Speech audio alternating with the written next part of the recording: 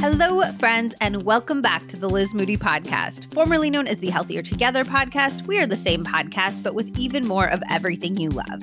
I'm your host, Liz Moody, and I'm a best-selling author and longtime journalist. This podcast is all about helping you live your healthiest, happiest life, whether we're learning how to eliminate bloat and constipation, discovering daily habits to gain more energy, or finding out how to heal our childhood trauma. And yes, those are all real episodes, so if any of those topics sound good to you, scroll on back in the archives. Today, I am so excited to welcome Dr. Katharine Wilkinson to the podcast. Dr. Wilkinson is an author, strategist, teacher, and one of Time Magazine's 15 Women Who Will Save the World. A former Rhodes Scholar, Dr. Wilkinson holds a doctorate in geography and environment from the University of Oxford. She is the co-founder and executive director of the All We Can Save project and co-host of the podcast A Matter of Degrees. And her books on climate include the best-selling anthology All We Can Save, the New York Times bestseller Drawdown, the Drawdown Review, and Between God and Green. This is an episode that I think will leave you feeling hopeful. The conversation certainly left me feeling hopeful, but not in a bullshit, toxic positivity way.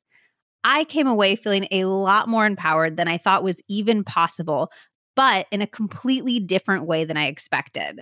We get into concrete reasons for hope when it comes to climate change, what's often misunderstood in the doomsday scenarios, pragmatic ways we can actually get our government to take action, the individual steps that make an actual difference. They are not what you think, an exact script for talking to climate change deniers, how to include children in climate conversations, how climate change should factor into decisions about things like where to live or whether to have children, and so much more.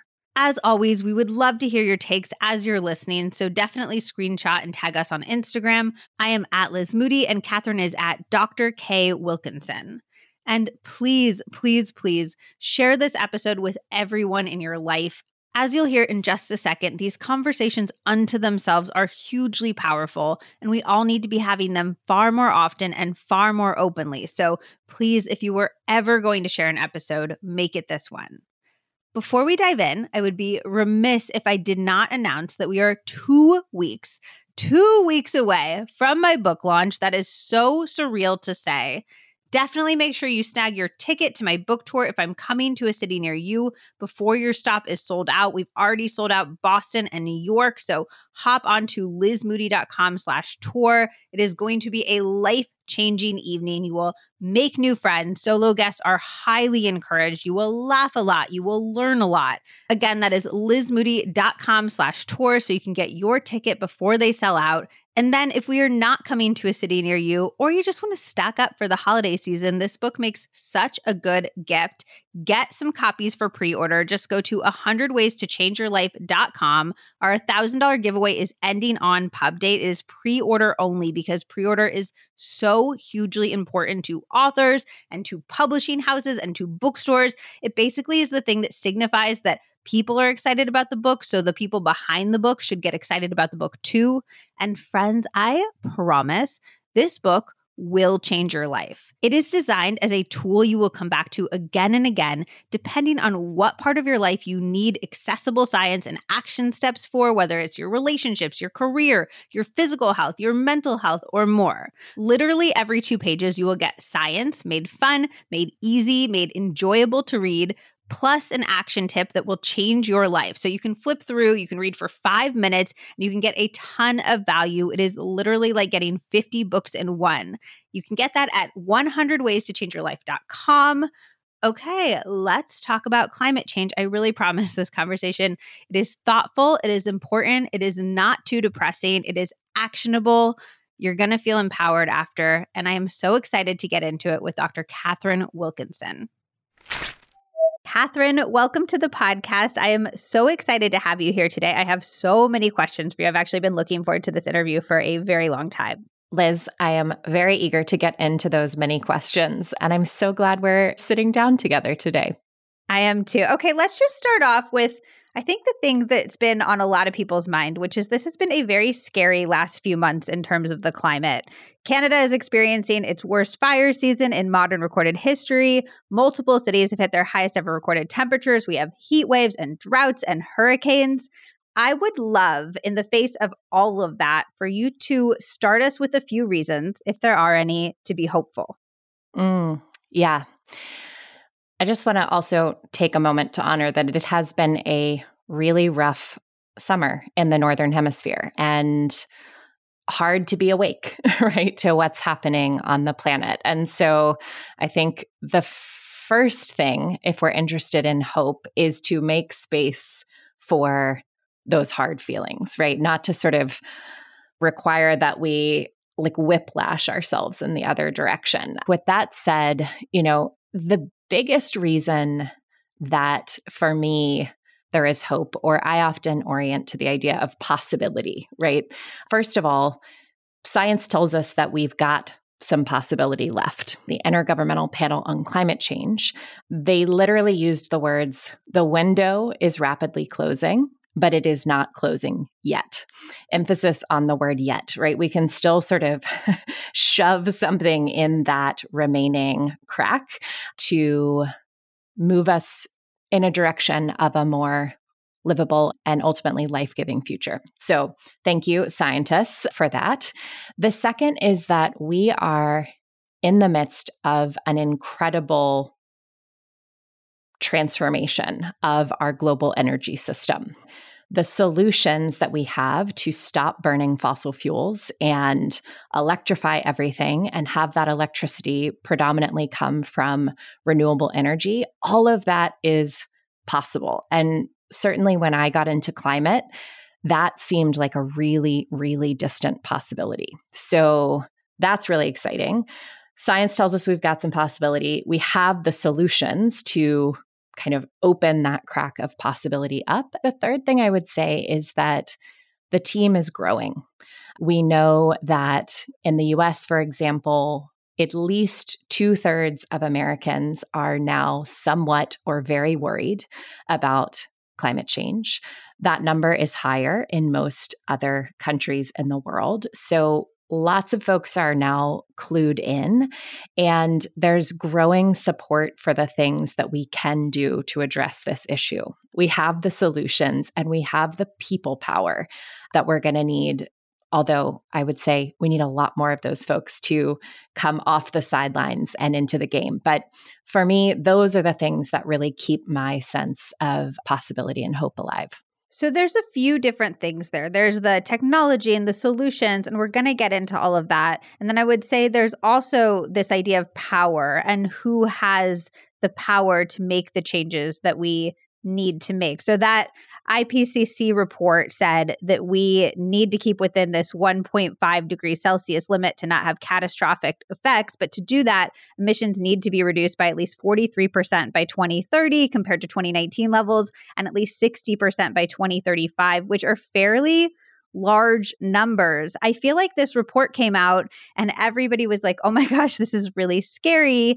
But then that was in March, and it feels like governments, at least from where I'm sitting, aren't actually doing anything with this information. And then in a lot of ways, they can't do anything because of lobbying and political partisanship and other things. So what do we as average people do when we hear these numbers and we see our government continue not to act? I find it personally really disheartening and really scary. Yeah.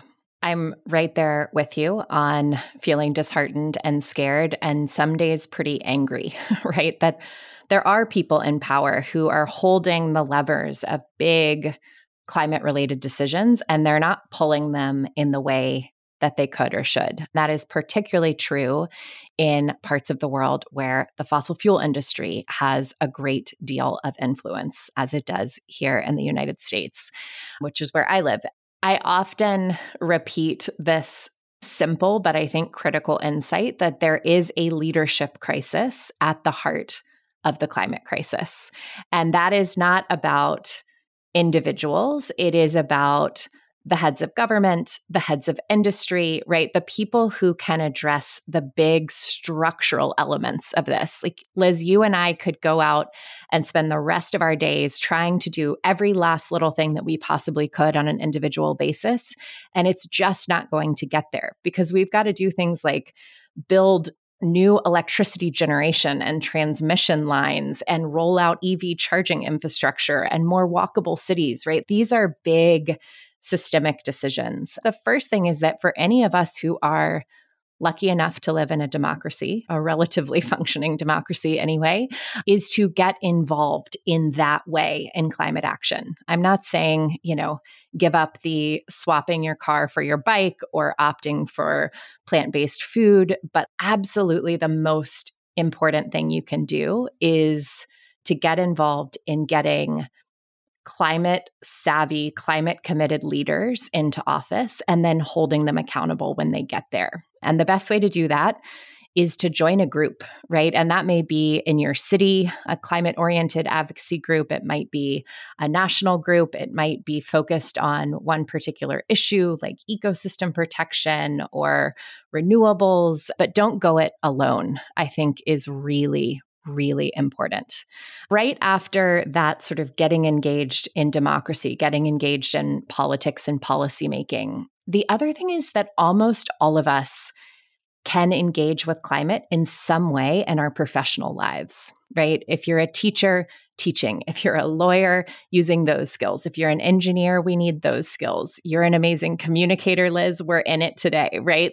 We think that climate action sits in some other sphere from our regular day-to-day life. And I think it's so powerful and so important to think about how we can actually use our professional context and our professional superpowers to, help be part of this rising tide. When you say get involved in a group, first of all, I would love for you to highlight any groups that you're particularly excited about. But second of all, what do these groups need? Do they need us to show up at meetings? Do they need us to call representatives on their behalf? Do they need just donations and just take our money and not have us muddling the conversation? It's a great question. I would say that the best advocacy groups that are out there are really good at telling you exactly what they need and giving really good ways to be involved. I live in Georgia, which has been a pretty interesting place to be politically for the last few years. So a lot of what I have done personally is get involved in sort of voter registration, voter mobilization. We were lucky enough to have some real climate engaged folks on the ballot at the state level and for national offices. And so that for me was one way that I got really engaged. There are kind of big national groups, but I think some of the most important efforts really are local. And I'll just give an example from my own backyard. People may have heard about this effort around stopping Cop City in Atlanta, which is a new proposed very large police training center that's going to involve cutting down about 85 acres of forest right in the city, which is such a precious resource for so many reasons, but certainly for resilience in an already hot city that is only getting hotter. Trees are like the most important infrastructure we could have. There are lots of other reasons people are concerned about Cop City. This is not sort of a formal organization. It's a more kind of diffuse organizing effort. And here, this is where I've gotten involved in trying to get signatures to have this issue put on the ballot here in Atlanta and let voters decide if this is what they want to do with public land and public dollars. And also on the using your professional superpowers front, I just recently published an op-ed about this with CNN from my perspective as a climate expert and a homegrown Atlantan and why I think this is such a concerning issue. So the internet, I think, can be a good place to start, right? There are some international groups like 350.org, for example. For younger folks, the Sunrise Movement might be really interesting. There are just so many, and whatever piece of the climate puzzle you feel really energized about, there's probably a group in your neck of the woods that's working on it. You've mentioned getting people to register to vote and the political nature of a lot of these things. And obviously, we need our governments to take action. Do you have any advice for what we can do as individuals to take some of the partisanship out of the climate change issue? Yeah. man, for anyone who straddles the fence of liberals and conservatives, progressives and conservatives, or sits in the conservative camp, we really need you to talk to your people. And this is one of the things that's really frustrating that we see in polling, that a majority of Americans support things like clean, renewable energy. And yet this has become this very partisan issue and something that politicians on the right play into to rally their base. That's one thing we really need. The other thing is coming to the conversation. Most of us listen most deeply to people that we're close to, right? Not to talking heads on the TV, not to pundits, not to journalists, but people that we trust and that we have a sense of shared values and shared concerns. Starting a conversation from that place, right? Of what is it that we love? What is it that we feel is at stake? What is it that we can imagine about a climate safe future that also happens to be a healthier and more vibrant and more beautiful future, and hopefully a more equitable and more just future? Talking about things that we wish for, right? That we yearn for, that we want to see come alive in this world is so much more powerful than getting into the right,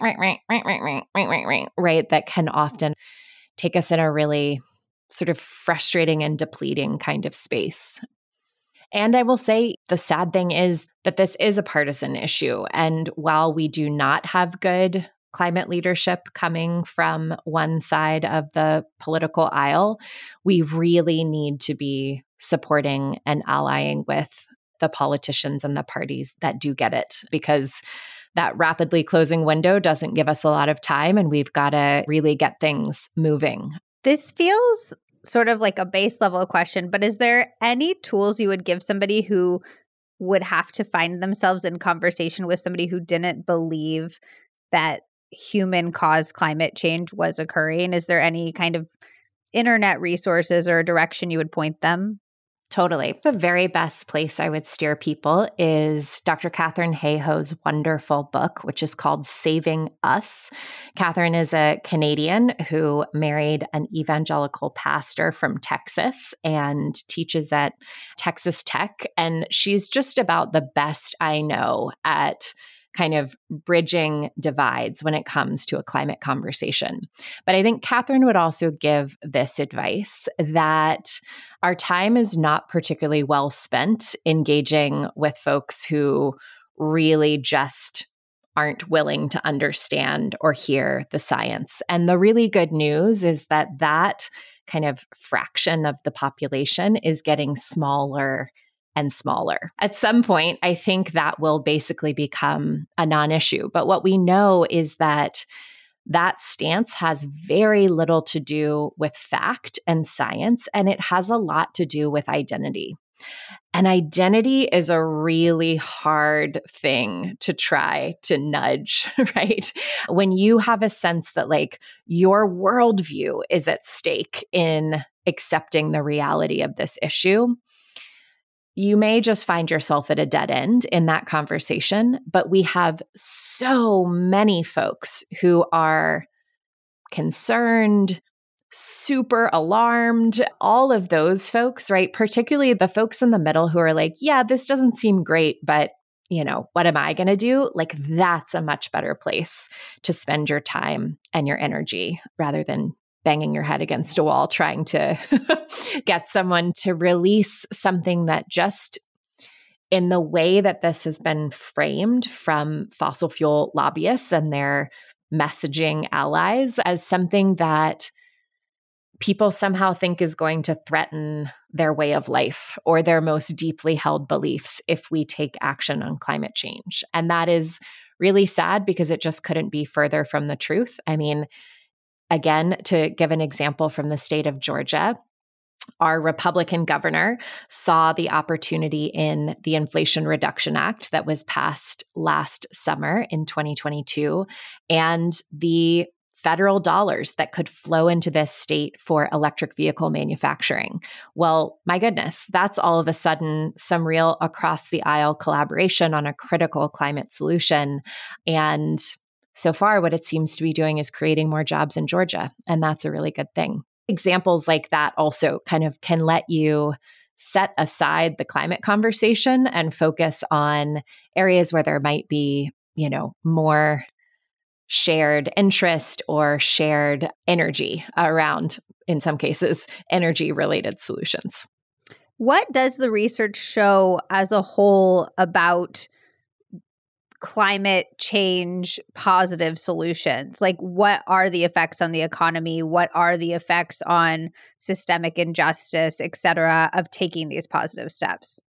It's a great question. And one of the places I would point folks who are interested is to the work of Project Drawdown, where, in full disclosure, I worked for a number of years, but it's a fantastic resource for understanding what's in the toolbox of climate solutions and how much can we expect from these things, and also what are the other positive ripple effects that they might bring about.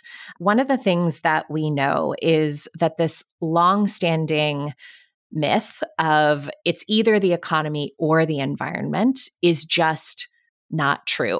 Again, it's a myth, right? It was created to give a sense that it's either one or the other, and there is no middle ground. And I think what we're already starting to see, again, from the Inflation Reduction Act, is that there's actually really positive economic outcomes from moving these climate solutions forward. Now, that doesn't mean that we can just kind of not think about, for example, communities where the local economy has been predominantly about coal mining or oil extraction, right? There are specific communities that we really need to think about under the framework of what we call a just transition, making sure that as we go through this big evolution and transformation of our energy system, that we're not leaving people behind, because that's exactly what the fossil fuel economy did. It left a lot of people and communities behind. Specifically, it left behind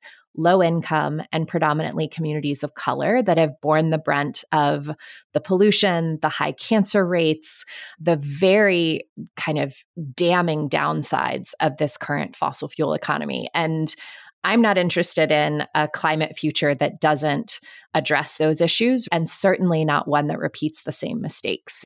It's incredibly possible to be building equity and justice into this system. And it takes not just good intentions, but really clear policies and processes. Not to get too wonky, but one that folks might have heard, again, from a US example is called Justice 40, making sure that 40% of these federal investments in climate solutions go to benefit the communities that have been hardest hit and most marginalized in the fossil fuel era. We've got a lot of work to do, I think, to make sure that a low emissions future is also a more just future. The other thing I'll say that's just a huge upside that we often don't hear about is around public health. So the number one killer of people worldwide is actually burning fossil fuels. That's from the particulates, the air pollution that is caused when we burn gas, when we burn oil, when we burn coal.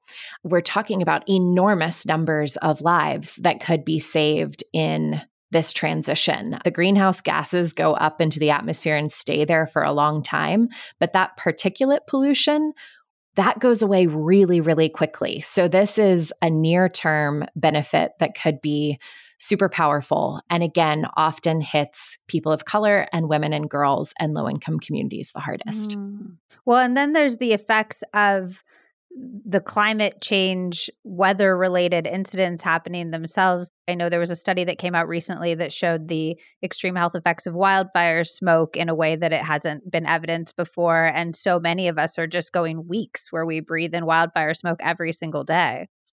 Totally. The quicker we can get a handle on emissions, the quicker we may get a handle on these other follow-on impacts. I was just listening the other day about the people in Phoenix who were fainting in the street or on the sidewalk because of the extreme heat, and then the sidewalk or the street being 160 or so degrees, and then they land in the hospital with burns, literally caused by fainting in the heat and then hitting this hot pavement.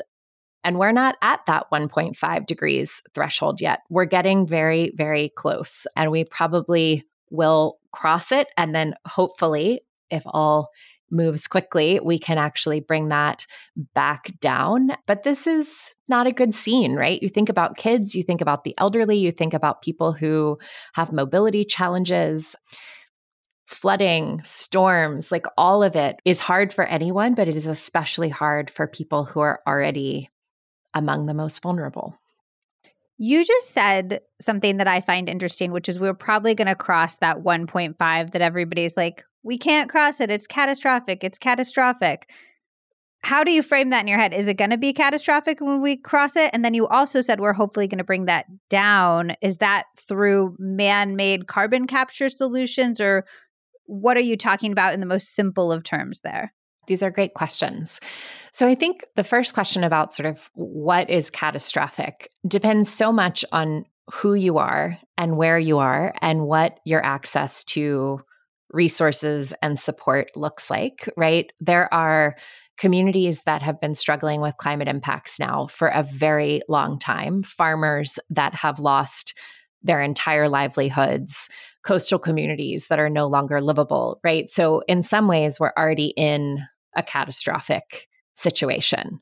I very much follow the line and the understanding that every 10th of a degree matters. So we know the difference between 1.5 Celsius and 2 degrees Celsius seems kind of intellectually small, but is actually enormous for what it means around losses of biodiversity, people that will be forced to migrate, and on and on and on. The reality is we're not in a rosy situation even now, but we want to try to avoid going to much worse possible scenarios in the future. But it really, you can think of it, I think, more as a gradation than like a line in the sand. And certainly if we cross that 1.5 line, that is not a reason to give up. Yeah, that's what I think of in my head is like, I read the IPCC report. It's like, don't cross the 1.5 line. All the governments seem to be largely ignoring it. So I'm like, oh no, we're going to cross it and then we're going to be screwed. And then everything's going to go to shit and the planet won't be inhabitable anymore. So that's not true. Yeah, I think this is the really tricky thing about like, we need sort of goals, right? And the way that I think they land in the public imagination sort of seems like this is a cliff we're going to go off. Yeah. Certainly, I'm not going to be giving up. I don't know anyone in the climate movement who's like, yeah, at that point, we're done for, because truly that every fraction of a degree really does matter. And because we have the solutions moving at the speed and scale that they're moving, I mean, there is a lot more to do.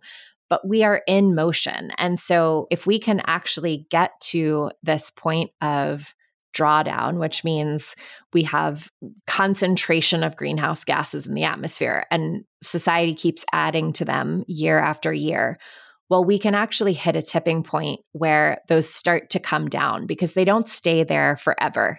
Depends on which kind of gas, methane, carbon dioxide, but over time, they do naturally make their way out of the system. And so there is a possibility that if we hit that point, we may need some extra help from carbon removal, kind of tech-based. Also, hopefully, our ecosystems, both on land and at sea, keep helping us out. We've hit some pretty scary points in Canada. You mentioned, Liz, the forests are no longer drawing in more carbon than they are emitting due to wildfires. So we can't just think Mother Nature's going to sort it out for us, but there is a constellation of the solutions that keep emissions from going up and some others that may bring some of that carbon back home. And if we work hard on all of those fronts, we may be able to get to that really critical moment of drawdown. Hosting this podcast has honestly transformed my idea of what our microbiomes are and how critical they are to our health. I cannot even count how many expert guests have cited microbiome health as one of the most key components of overall wellness, from our digestion to our mood to our cognition to our skin health. And it's why I personally have prioritized my microbiome health in the past couple of years. That's why, as you probably know by now, I am obsessed with Seed. Taking Seed's DSO1 Daily Symbiotic is a part of my daily routine that supports my whole body health. I think it is critical to understand that when we think of probiotics, it's not just for the gut health issues like bloating and constipation. They support the entire body. Seed's DSO1 Daily Symbiotic has 24 bacterial strains that are scientifically studied to support our digestive health, dermatological health, cardiovascular health, and more. As a company, Seed's mission and commitment to research is amazing. They're actively conducting clinical trials to continuously improve their products, including one trial assessing the impact of different strains on GI symptoms for patients with IBS, and another for assessing the effect of the DSO1 Daily Symbiotic on post-antibiotic recovery. Their team of scientists formulated the DSO1 Daily Symbiotic to have a capsule that actually survives in the gut rather than being killed by stomach acid before you even get the benefits. This is so important. If you're just grabbing whatever probiotic you can find at the drugstore, you might not even be getting the microbiome support that you're expecting due to a capsule that doesn't shield the bacteria. And the DSO1 Daily Symbiotic is not just a probiotic. It is a symbiotic, which means it contains both probiotics and prebiotics, another important quality that you will not see on most drugstore shelves. The combination is so key. While probiotics are the live beneficial bacteria, prebiotics are actually the food that the probiotics need to thrive. Without the prebiotic component, the probiotics that you're taking will be undernourished and far less effective. If you need any more convincing, their packaging is not only beautiful, but sustainable. You can refill the little green glass bottle every month with the pills shipped right to your door in compostable packaging rather than using single-use plastic bottles. If you'd like to try Seed's DSO1 Daily Symbiotic or their PDSO8 Pediatric Daily Symbiotic for kids and teens aged 3 to 17 and see for yourself why I and so many other people in the Liz Moody podcast community love it, I have an amazing discount for you. You can use code LizMoody at seed.com to get 25% off your first month's supply. Again, that's Liz Moody at seed.com for 25% off. Having some vinegar before a meal is one of my favorite blood sugar balancing hacks that I learned from the Glucose Goddess episode of the podcast, which is still one of our most popular podcast episodes. You definitely need to listen if you haven't yet. But essentially, the acetic acid elongates the blood sugar curve so you don't feel that spike and crash. And apple cider vinegar helps you absorb more nutrients from your food, so it is a win-win. While you can, of course, just use a little vinegar in water, the main time that I am eating less blood sugar-friendly meals is when I am out at restaurants, which is where the Paleo Valley apple cider vinegar capsules come in so handy. I keep my Paleo Valley capsules in my car glove compartment, so they are always on hand. I just take one before a meal out, and it helps me feel so much better afterwards, regardless of what I eat. I also would be remiss if I didn't talk about Paleo Valley's turmeric complex. I've talked about how Zach swears by it for dealing with the knee pain that he sometimes gets from going on long runs before. He is marathon training right now, so go Zach, lots of long runs. But I honestly recommend it to pretty much anyone in my life experiencing pain. My uncle used it for back pain and it was wildly helpful, and I personally cycle in and out when my shoulder pain is acting up. Turmeric has been studied to support healthy joints, brain health, immune function, and cardiovascular function, and it's an amazing, effective way to combat chronic inflammation, one of the things that often causes us pain. It's also super important that turmeric is consumed with black pepper and fat to increase its bioavailability, and Paleo Valley's turmeric complex has organic black pepper and coconut oil in each capsule, along with 3 other powerful anti-inflammatories: ginger, rosemary, and cloves for the maximum synergistic response. Both of these complexes have no fillers, no binders, no preservatives, and are made with all organic ingredients and just a veggie capsule. They're also third-party tested, which is something I always look for in supplements as extra assurance of their quality. I always recommend looking for supplements for your specific needs at any given moment, and needs change. So definitely explore Paleo Valley's site. They have a ton of incredibly high quality options for supplements and more, including a new electrolyte drink that is so tasty and well formulated, and bars and grass-fed meat sticks that are perfect for snacking on the go. If you would like to check out the turmeric complex, the apple cider vinegar complex, or any of Paleo Valley's other amazing products, head over to paleovalley.com/Liz Moody for 15% off your first order. That's paleovalley.com/Liz Moody for 15% off your first order. Do you have any favorite tools or techniques or innovations that are coming down the pipeline for people who want to kind of get excited about the real solutions that aren't just like plant a tree? Mm-hmm. One of the things that I think is worth thinking about around solutions is now is better than new. The solutions that we already have in hand are the most important solutions because of the way carbon aggregates over time. And so the things that we can do today are the most powerful things. Like, I think wind turbines are extraordinary. I think solar panels are extraordinary. I think that the ways that cities are being redesigned for people to walk and bike and take transit rather than have to get in their car is extraordinary. I think what we're doing around green buildings that are not so energy hungry and are often much more kind of beautiful and pleasant and healthy places to be are extraordinary. I think there's so much that is in motion. That said, I have a lot of hope around, or maybe anticipation around, the future of batteries, for example, right? As we move towards everything being electrified, particularly things that are powered by the energy of the sun or the energy of the wind. Well, the sun's not shining all the time. The wind's not blowing all the time. We need a way to hold that energy for future use in our buildings, obviously in our cars if they are electric. And so batteries have a really critical role to play. And lithium batteries have some downsides around the mining and processes that are required. It certainly pales in comparison to the mining and extraction of fossil fuels, but it is still a very real issue. And so these kind of future battery technologies that may get us away from lithium and be less intensive on the planet in other ways, I think are exciting and really important. I read something years ago that because of the resources it takes to build a battery for an electric car, there was debate about how much better for the environment it actually was. Was that ever true? Is that still true? There's definitely this thing that scientists call life cycle analysis of not just like, well, what's the energy that it takes for you to get from home to work in your vehicle, right? But like the whole kit and caboodle. I think it's worth thinking about, and certainly you can peep at the analysis that Project Drawdown has done. It takes all of that into account, and there is still a really clear upside to electric vehicles. But what you will also see is that electric vehicles are not the whole transportation solution. Like, we really do need these other solutions that actually get us out of cars and create cities and communities where it is more possible not to have to get around in a car. That's really important.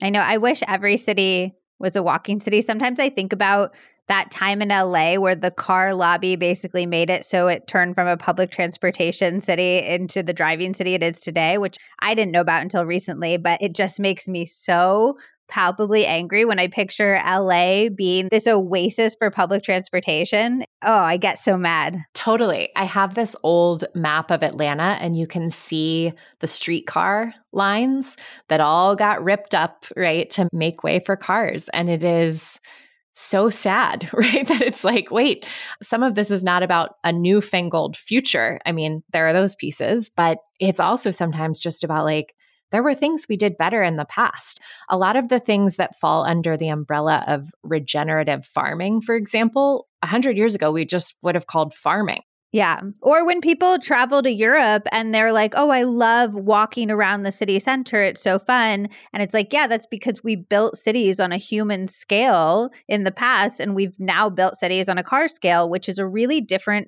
experience, not from just a climate perspective, but just from like an enjoyment of where you are perspective. Totally. And that's the thing. I'm like, this is not some Spartan, horrible future we're talking about here.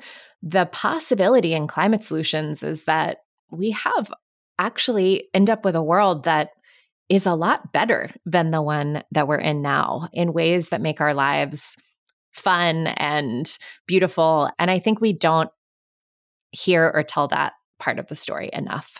I want to talk about some of the individual responsibilities that we bear and also the individual actions we can take. So you mentioned solar panels. Let's start there. If we can get solar panels, is that just like we should do it? It's an amazing thing to do if you can. If you are a homeowner or if you're part of a homeowners association, like a multifamily structure where you've got some enlightened neighbors and y'all can work on that together, it's a huge opportunity. There are more and more kind of tax breaks and incentives to do it, and the technology is cheaper than it's ever been. So yes, go for it.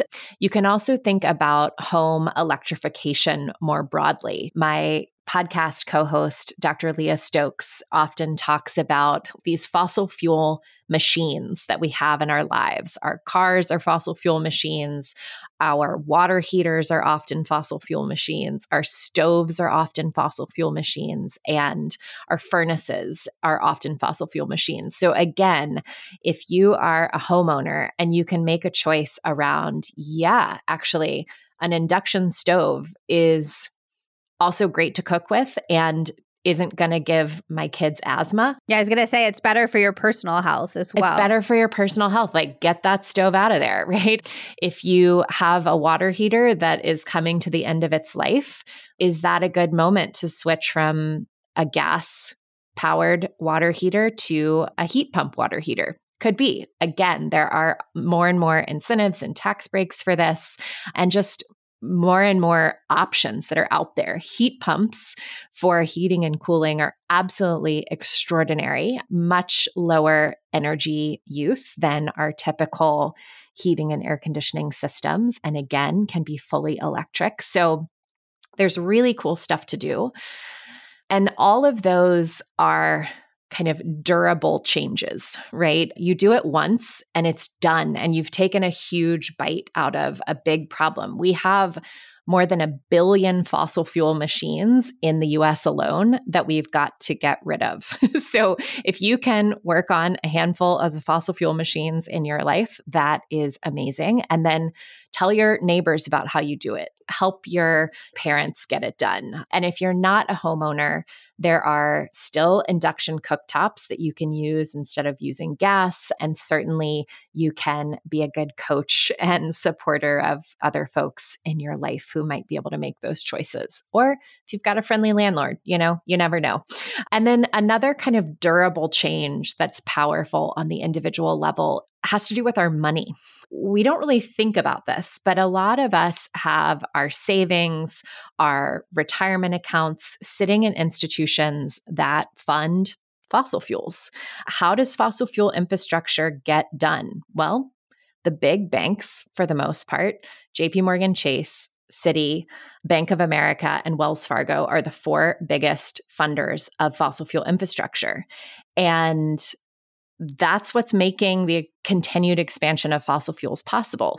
Your money that's in your savings account as you sleep may be undoing the good work that you have done during the day. It's like a pretty easy thing to do. It takes a little bit of administrative lift, but there are really great options out there for having your money not in fossil fuels. I use a bank called Atmos, but there are lots of options. Do a Google. There's plenty of good possibilities. It was a huge victory for me a couple years ago when I got my 401k from an old job out of Vanguard, which is also a big fossil fuel funder, and into a totally not just climate friendly, but climate focused retirement fund. My money as I sleep is actually helping solutions move forward rather than the bad stuff. I love that. It feels really powerful. You're basically defunding climate negative organizations. Exactly. You do the paperwork to get that 401k out of one place and into another, and then it's done. You change your bank and then it's done. So that's another kind of durable change that you can work on. And Dr. Marilyn Waite is a really amazing expert on those topics that I'd recommend as well. How do you weigh in your own life the pleasure that you get to have especially at like, as we've talked about, the individual can't make the same level of change as the corporations or the government can. My dad, for instance, he has more or less stopped flying because he doesn't want to contribute to climate change. And I find that so frustrating because there are billionaires cruising around in private jets, and he's this middle-class dude in his 70s who I believe should be able to enjoy his remaining time on the planet. So I'm curious how you weigh that equation personally. Yeah, I think it's fraught, right? And this speaks to the challenges of a liminal time that we live in. I mean, I hold this myself around, is it worth it for me to get on a flight and go give a workshop or give a talk that hopefully has some real benefit for growing team climate, getting people more engaged, or is it better for me to stay home and do what I can from here? I have not stopped flying, but I definitely am flying a lot less than I used to. And I think from the perspective of the emissions that we control as individuals, if we are people who fly, flying is by far the biggest thing that we do that is not good. Is that above, like, if we stopped eating meat or things like that Way are also above. cited? This is not the precise stat, but a single round trip flight could outweigh not driving for a year. And not eating meat is nowhere near that? It's nowhere near it. It's hard because it's a relatively easy thing to do to not eat meat. I know there are a lot of people who don't feel that way. I've been vegetarian for a long time. I'm like, it's working. See? This last weekend, someone was like, what do you eat? And I was like, all the things that aren't animals. But like, there's a very real option, right? You can flip one thing for the other. And depending on where you live and where you're going, you might be able to drive, you might be able to take a train, but you might also find that flying is the only option. And so it's one of those, what we call hard to decarbonize sectors. Air travel is especially tricky. This is an area where I hope that there will be some good innovation because I believe in being part of a global community. And I think travel can be an incredibly wonderful and powerful thing. Right now, it is a real doozy when it comes to the climate. So I hope we get that sorted while your dad is still enjoying his retirement. It just feels like such bullshit, though, that because people with more money than God are sitting around and not making certain decisions while my dad is, taking 3-minute showers and buying organic and recycling and blah, blah, blah, that he can't go and see a country that he's never been to before he dies. And you've got, the yachts like making their way around the world. I'm so with you. Can we just get rid of the yachts and the private jets? It feels incredibly unfair. I feel like the whole plastic straws thing was a grand distraction where we're all just like, oh, we're not using plastic straws anymore. And I'm like, this is distracting us from putting the pressure on the people who have the power to make the real change. And this feels like its own version of that, where you're taking the people who don't have the power, making them bear the responsibility while the people who do have the power do nothing. Yeah. This issue of fairness, to me, really sits at the heart of the whole climate conversation. And there's the dimension of fairness of like your sweet dad and the billionaires who are like using airplanes to hop LA traffic, right? If we think about from a global perspective, you have these parts of the world. I think a lot about small, low-lying island countries like Vanuatu, for example, have barely added a drop to our global climate problem. And they have everything at stake. And talk about feeling powerless, right?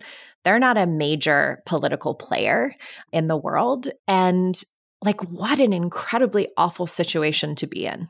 And so the issue of fairness is just, it is at the heart of so many things around climate. For a lot of the world, they look at the emissions that come from the wealthiest 10% of the population.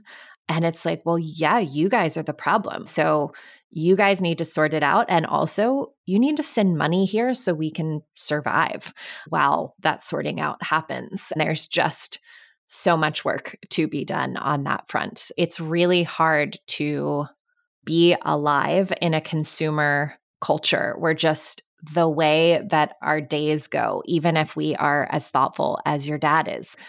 Like we're just living on this planet so much more heavily than others. And that is why I so deeply want those more systemic changes to happen so that that is not the case.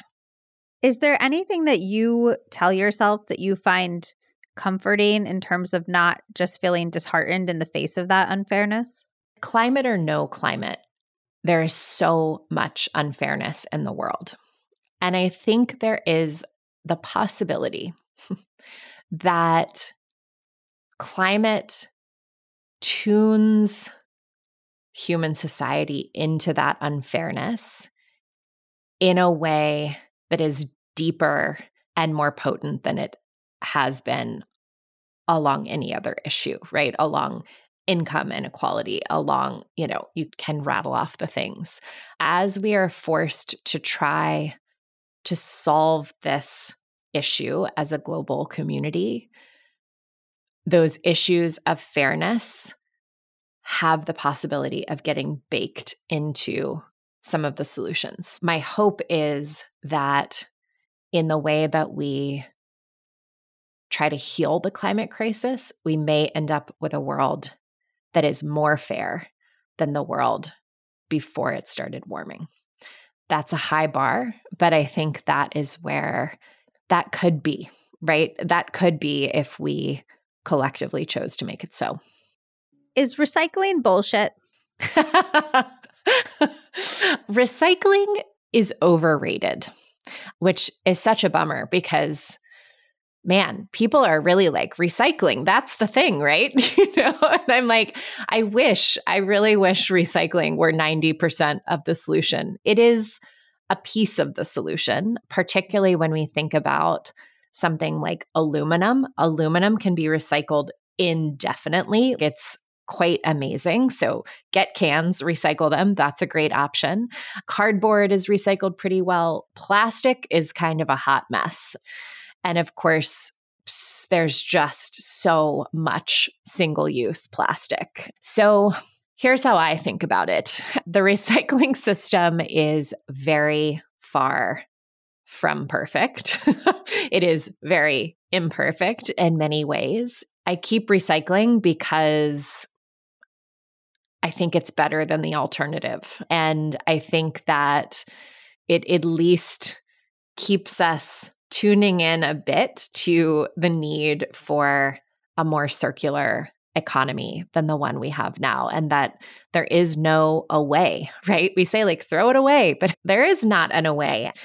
There is no waste in nature. And so we've got to be designing things for genuine recyclability. I'm really into the idea of producer responsibility, which is like, hey, Chevrolet, you made this car, you've got to take it back at some point and break it into parts and deal with all those materials. Clothing is like an absolute nightmare, right? When it comes to both emissions, but also the waste stream. How amazing would it be if it was like, all right, H&M, you made it. Now you have to deal with it and like really deal with it, not just send it to a dump in a poor country, which is what happens with a lot of our waste, particularly our plastic waste. And then composting is like excellent, right? That's like a win all around. Composting is magic. If you can do composting in your backyard, that's amazing. In Atlanta, we have industrial composting where my HOA has some bins and they pick it up once a week and then it goes to school gardens or to local farms. I just think it's awesome. We're not going to solve the climate crisis by composting, but it is one of those things that's like, this is a way to be in alignment with our values with pretty little effort and no or low cost. And at the end of the day, all of this really valuable material, our rotten banana peels and our pizza boxes, gets to go back into the system and be a source for goodness. Like, that's great. Even if we didn't have a climate crisis, we should be doing that.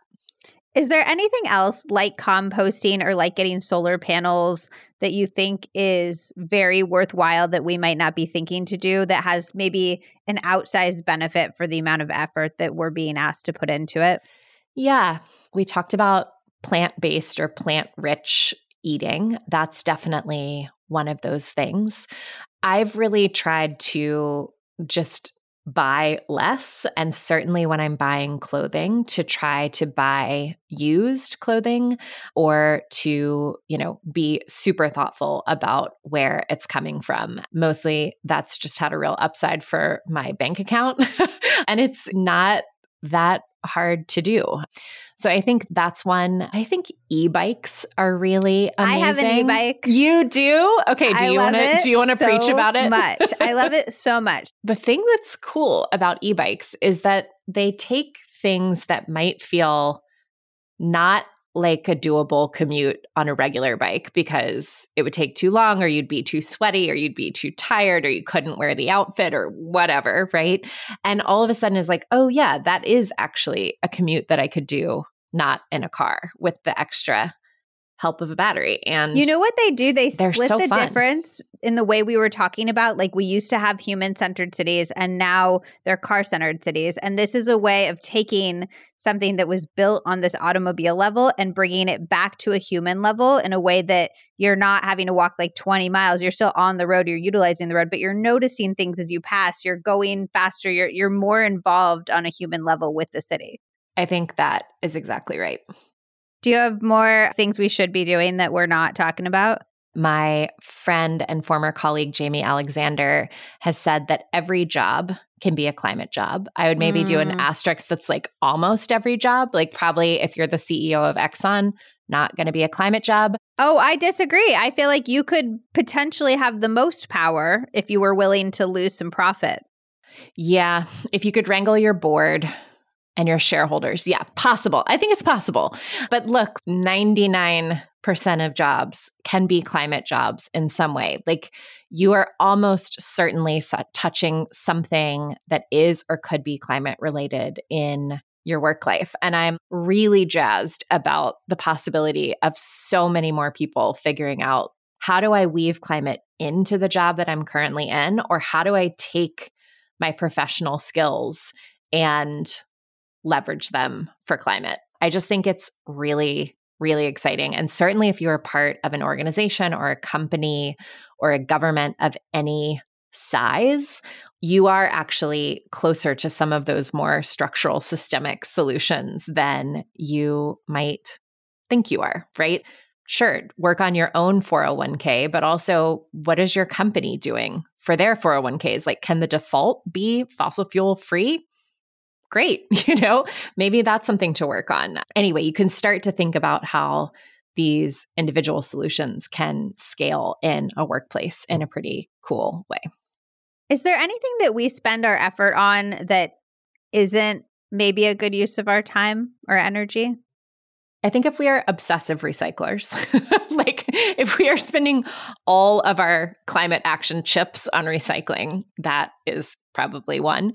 Well, and that highlights something that I worry about personally, which is the fake wins, I guess. That's my issue with the straw thing, is that we feel like we're saving the environment, but actually it's a big distraction. I think the hope with the straw thing was like, this is a piece of single-use plastic people touch all the time, and it's one that we could not use and it wouldn't make people cry, right? The hope was this could be a gateway drug. Fruit, yeah. Low-hanging fruit, and that it would get people thinking. And instead it was like, you just have people like who are like, I'm done. I saved the climate. Single-use plastic cups, like tumblers and no straw. And you're like, wait, you've like totally missed the point. Yeah, I think it didn't work in the way that people had hoped. I'm going to answer this with a slightly different twist, which is sometimes we underestimate the power of talking about climate and climate solutions. So one of the things we know from polling, Yale does all of this amazing polling of Americans about climate, and there's lots of other good organizations out there doing this research globally, is we don't talk about this issue. We don't talk about it with our friends, our family, our coworkers. And what we know is that particularly for women, often we don't do that because we think we don't know enough, which is just so gutting, right? That we feel like we've got to be Al Gore and have a PowerPoint presentation and a PhD before we can talk about our concern for this incredible planet that we get to live on and what's happening and what's not happening that should be happening. The only ticket to entry for this party is being a human on this planet in this moment. And so I think we actually can make a really big difference by having the conversation, by sharing things on social media. We are making culture in small ways all the time. And from like a systems change perspective, culture and mindsets and paradigms and these shared narratives that we have in the world, these are the most powerful tools for change. And we think like, oh, they're fluffy or they're meaningless. And I think that couldn't be further from the truth. It's not enough. We still need the solar panels and the batteries and the walkable cities and all those things. But it's the narrative context and the cultural context that makes all of those things possible. So I would just say, please join in on that. And if you're not sure where to start, we have an amazing resource at the All We Can Save project called All We Can Save Circles that are basically like a small group climate learning and conversation journey. And they've happened everywhere from like high school eco clubs to groups of C-suite executives and everything in between. Like if you've never had a climate conversation before, you can do this. And it could be, just a great way to get more of that climate culture shift happening in whatever spheres you move in. It's no secret that making healthier choices can come at a cost. I'm talking both time and money. So when I find a hack to make healthy living a little bit less of a strain, I get so excited. That is why I absolutely love talking about Thrive Market. Ordering your groceries on Thrive Market saves you time and so much money. Plus, it makes eating well way simpler.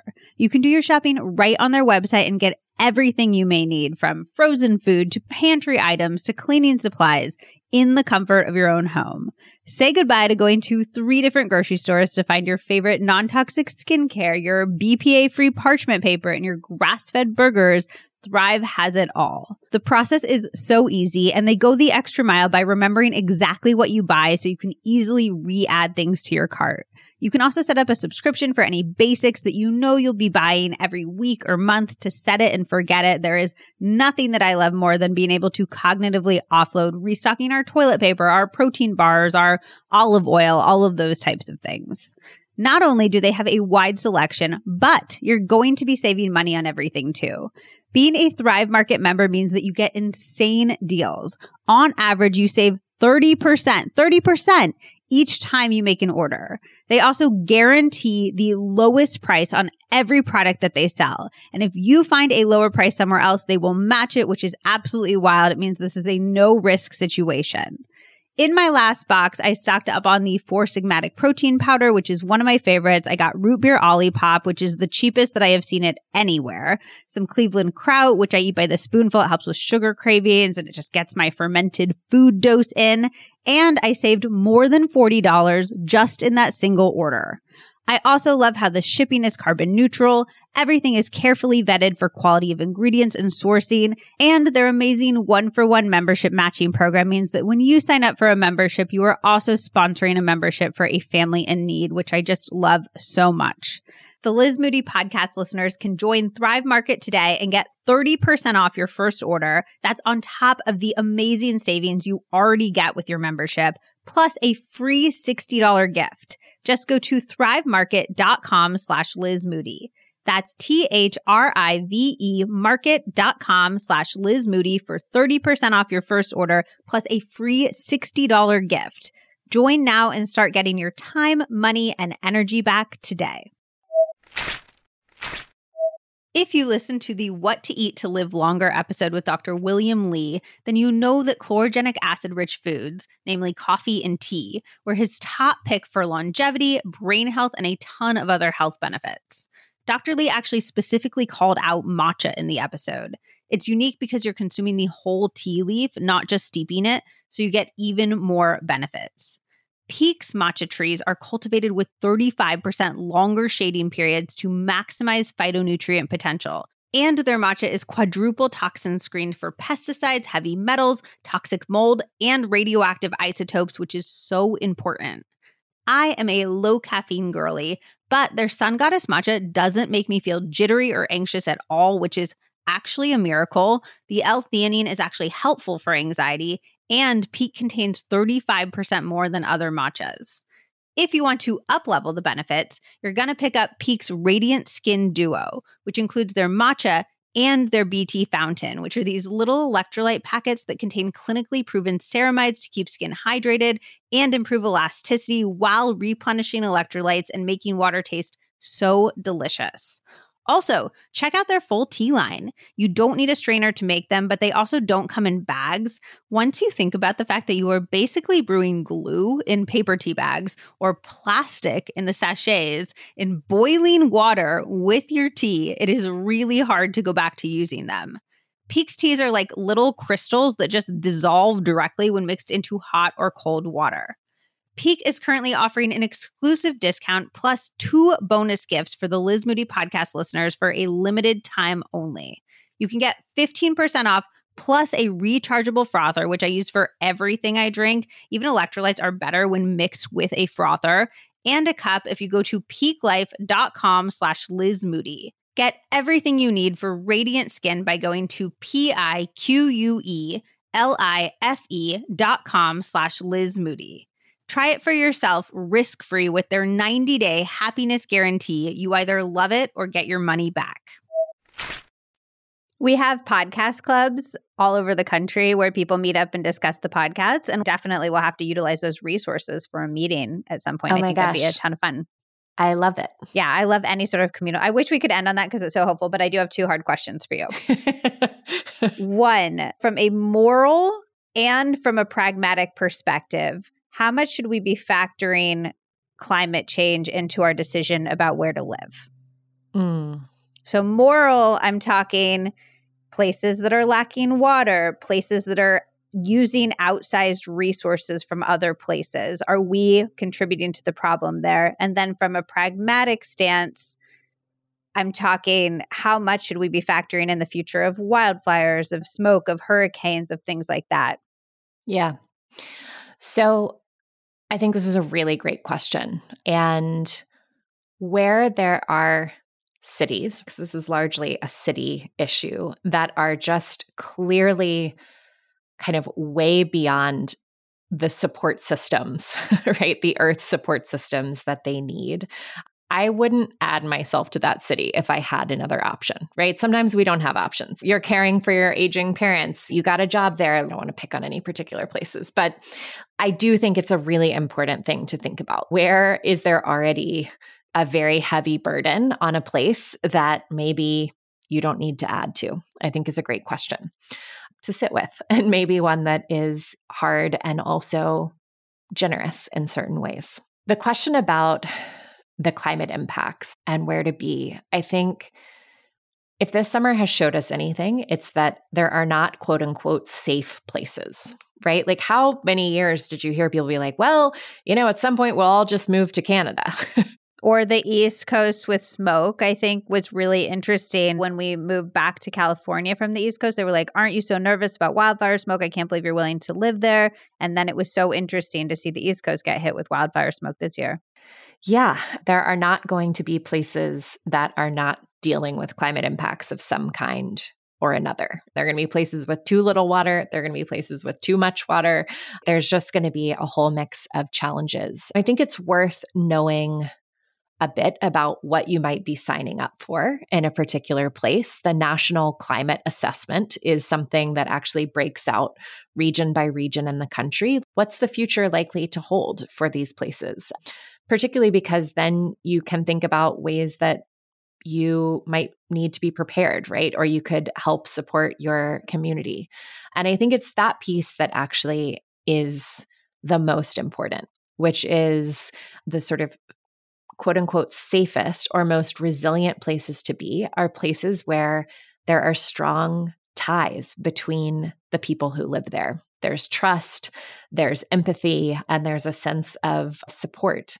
There's research out there that also will tell you about what those places are. But I think, if you were to plop there as a newcomer, you might have some work to do. One of the things I think we can all be doing that has more to do with how we survive this mess that we're in is to be helping to build the social fabric around us in our communities with our neighbors so that when something hard happens, which it may well happen, you know those people and you can support each other and you can help keep each other safe. And I think, again, that's something that we discount because it feels soft. It feels fluffy.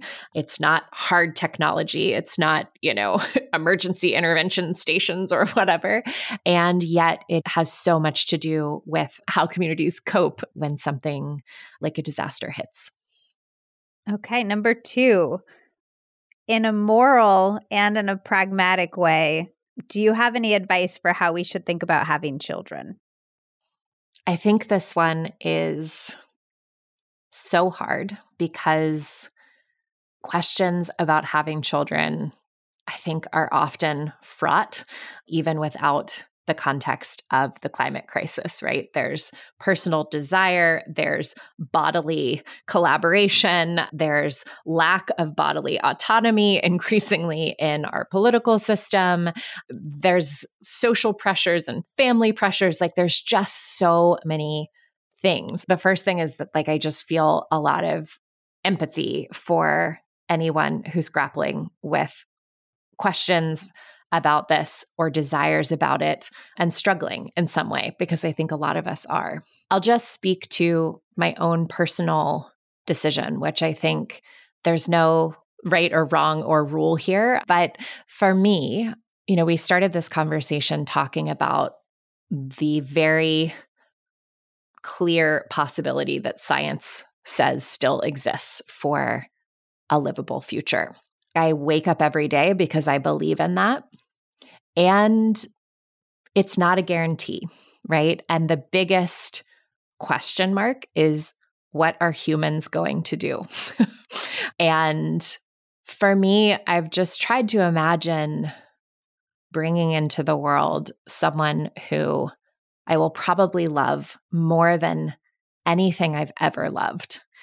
And to have to hold those odds and that love in my own being every day. And I just didn't think I could do it. Layer into that, I think this is a hard moment in America to have children. The support systems are terrible. It's very expensive, all of those things. And, some very real ways that my partner and I love what our life looks like without children. All of these things are at play, right? And my mom's like, when are there going to be grandkids? It's all in there. I may really regret this at some point down the road. That's a possibility too. I really haven't talked about this very much because it's such a hot button. And I think if folks are out there and wondering about this, thinking about this, looking for guidance and community about this, Dr. Britt Ray has shared her own grappling and ultimately decision to have a child as a climate expert. And she is just brilliant and thoughtful. And I highly recommend understanding more from her perspective. And there's also a group called Conceivable Futures. And I think that the biggest thing here is talk about a world where maps no longer work. Even having to ask this question is really hard. And of course, throughout human history, people have chosen to have children under incredibly dire and difficult circumstances because, they wanted to, believed that a better future was possible. There's a whole host of reasons. And I think all of that is very real in this moment too. I'm curious. So would you put not having a child, whether it's your first, second, third, whatever, where would you put that in terms of flying, vegetarianism? Is that the most impactful thing a person on an individual level can do? This is a very fraught question that has a lot to do with some challenging philosophical questions about are my parents responsible for my personal emissions? Would I be responsible for the life of a child that I might have? It gets you into some profound philosophical quandaries that are really complicated. I just fundamentally don't want us to think about children as polluters. I want us to think about them as like the youngest members of this community of life. And we owe so much to them, and to make sure that they have a place where they can thrive. And I think that's just such a profound responsibility. It's really a gift to be people of intellect and agency and heart in this moment when we are so very needed. You know, I have a lot of friends in the climate space, the climate community, who are parents. And many of them have talked about their sense of responsibility for equipping the children that they elected to bring into this world for the futures that may be ahead of us, right? It may not be the same things that our parents were thinking about when they were trying to support us and equip us for a life ahead, right? It may be some different skills and mindsets, but I think that same thing that we talked about in terms of where we live and resilience, like nesting our most loved people of any age into community and making sure that we are building these webs of support, like that is the most important thing we can do. And I think knowing that your kids are likely to learn about this at some point, have feelings about this at some point, getting equipped for having those conversations with openness and groundedness and some skill is important for parents. And there are some wonderful resources out there in the world. I think we recently shared something from NPR on the All We Can Save Project social media, which is just one example of what's out there to help support parents to support their kids. Can you leave us with just one homework assignment? Actually, I might want one in both categories, unless you feel like there's an overlap, but one homework assignment that we can shift our thinking so we're not in a place of despair, which I don't feel like is beneficial for action around climate change. And then one homework assignment of an action we can take today to make a difference. Can you give us one in both of those categories that we can do as soon as we stop listening to this podcast? Sure. So I'm going to quote someone who's been a really important teacher for me in all of this, who I met at a moment of real kind of climate despair, who said, this is Sherry Mitchell, Winnehamuquasit, who is an amazing author, teacher, Indigenous leader in Maine. And she says that these feelings, these distressing feelings, are not a sign of something wrong with us. They are a sign of something being righted within us. And so the first thing I would say is to honor those hard feelings, to give them space, to maybe find a journal or a good friend or confidant that you can share some of that with. Like, don't shove it away. Feel it is the first thing I would say, which in some ways is an action item. And on the action front, I think a lot about the way that social movements get built is really by one person reaching out their hand to the next person and saying, we need you, right? So if you've got someone in your life who is already really climate engaged, reach out to them and say, I'm ready to be needed. Like, can you pull me into the world that you're already in? If you are already climate engaged, reach out to someone who may not be and welcome them in. And if you're not sure how to do that, like it might be like, listen to this episode and then let's have coffee, right? Or let's read All We Can Save together. Like just take a starting point with someone that you love and trust or have fun with. This work is not always easy, and it is the people that we do it with, whether that's like at the scale of our household or the scale of our country, that make it really worthwhile. And it's good to have folks that you can commiserate with when things are hard or celebrate with when we get big wins, which we are getting more and more of.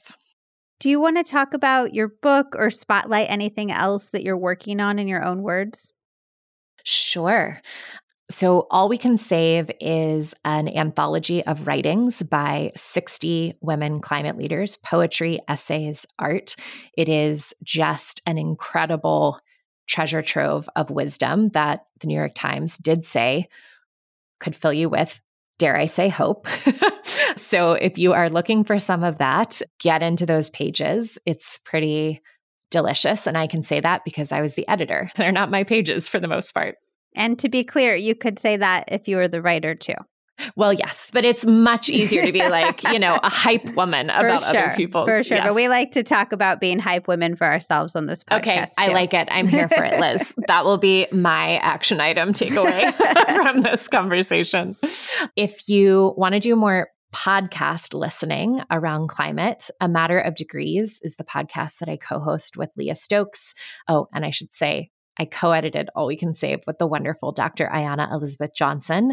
And A Matter of Degrees, a narrative style, like super accessible listen. I think folks may dig it. All We Can Save Circles, I mentioned. And the other thing that we're working on at the All We Can Save project that I'm really excited about is a program called Climate Wayfinding, which is meant to support people who are in one of these moments of holding a big question about their own contribution, their own kind of purpose around climate in this moment. And we are beginning to train professors, staff in higher education to bring this to their campuses. So if anyone out there is engaged on a university campus with students and climate, this could be an awesome program for you. I love that you said we don't have maps anymore, so you created a compass. Totally. We got to have a compass. And again, like I'm a big believer in bring a thoughtful, kindred group of people together to hold these big questions and work our way into some answers. Well, thank you so much, Katharine. I really appreciate you taking the time to chat today. Liz, this was really great. I hope that this is just the beginning of a conversation we get to continue. I hope so too. Thank you all for coming along on that journey. Climate change can be really hard to talk about because it can feel really disempowering, as you likely felt from the frustration that I expressed in this conversation, and because it's just really scary. But Katharine made me think about my approach to climate change really differently, and I realized that there are ways that I have a lot more power than I think. I'm already talking to Zach about moving our money. And I'm so glad that we are all even having this conversation in the first place, because talking about this stuff, getting it out in the open, it's all so important. So when it does come time to elect officials, it's front of mind. In that vein, please share this episode with someone in your life, literally anyone. Let's spread the conversation.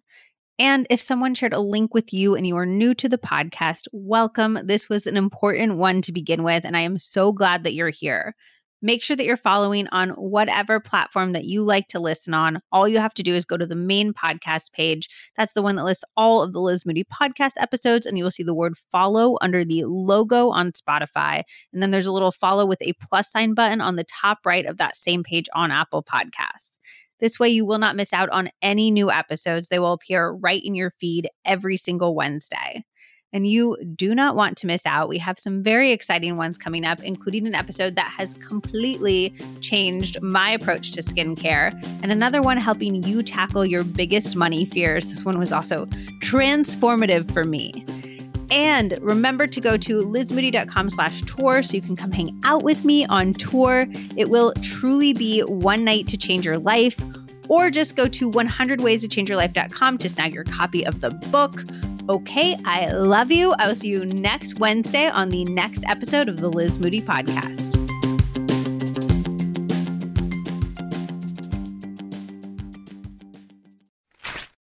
Okay, you know what stat blows my mind? People in the US take about 20,000 breaths per day and spend an average of 90% of their time indoors. And that indoor air can be up to 100 times more polluted than outdoor air, according to the EPA. Indoor air pollutants can cause respiratory symptoms like sneezing, congestion, scratchy throat, and even more serious health problems like lung and heart disease. I talked about this with a world-famous doctor friend years ago, and I was like, it is awful. What do I do? And she said, you need a high-quality air purifier, and you need to keep one in any room that you spend a ton of time in, which is why I am so excited to introduce you to Air Doctor. Air Doctor goes above and beyond the HEPA standard, which requires that 99.97% of particles at 0.3 microns be captured by a filter. Air Doctor uses an ultra HEPA filter that was independently tested and proven to remove at least 99.99% of particles as small as 0.003 microns. That is 100 times smaller than the HEPA standard. This includes allergens, pollen, pet dander. For any other pet parents who are allergic to their babies, this makes the biggest difference in my allergies with Bella. Highly recommend for that alone. This includes dust mites, mold spores, and even bacteria and viruses. Also, if you live somewhere that is coming up on potential fires this summer, please, please, please get an Air Doctor so you have it ready. Breathing in smoke is awful for your lungs. And as somebody who lives in California, it gives me such peace of mind that I have my Air Doctor ready to go. We have a few, but if you are starting with one, keep it in the bedroom. That way you're breathing great air for at least a third of your life, and it'll help you get better sleep, which will have so many downstream positive effects. And as a little bonus extra, it has such a nice white noise sound. It actually helps me fall asleep and stay asleep. Air Doctor comes with a 30-day money-back guarantee, so if you do not love it, just send it back for a refund minus shipping.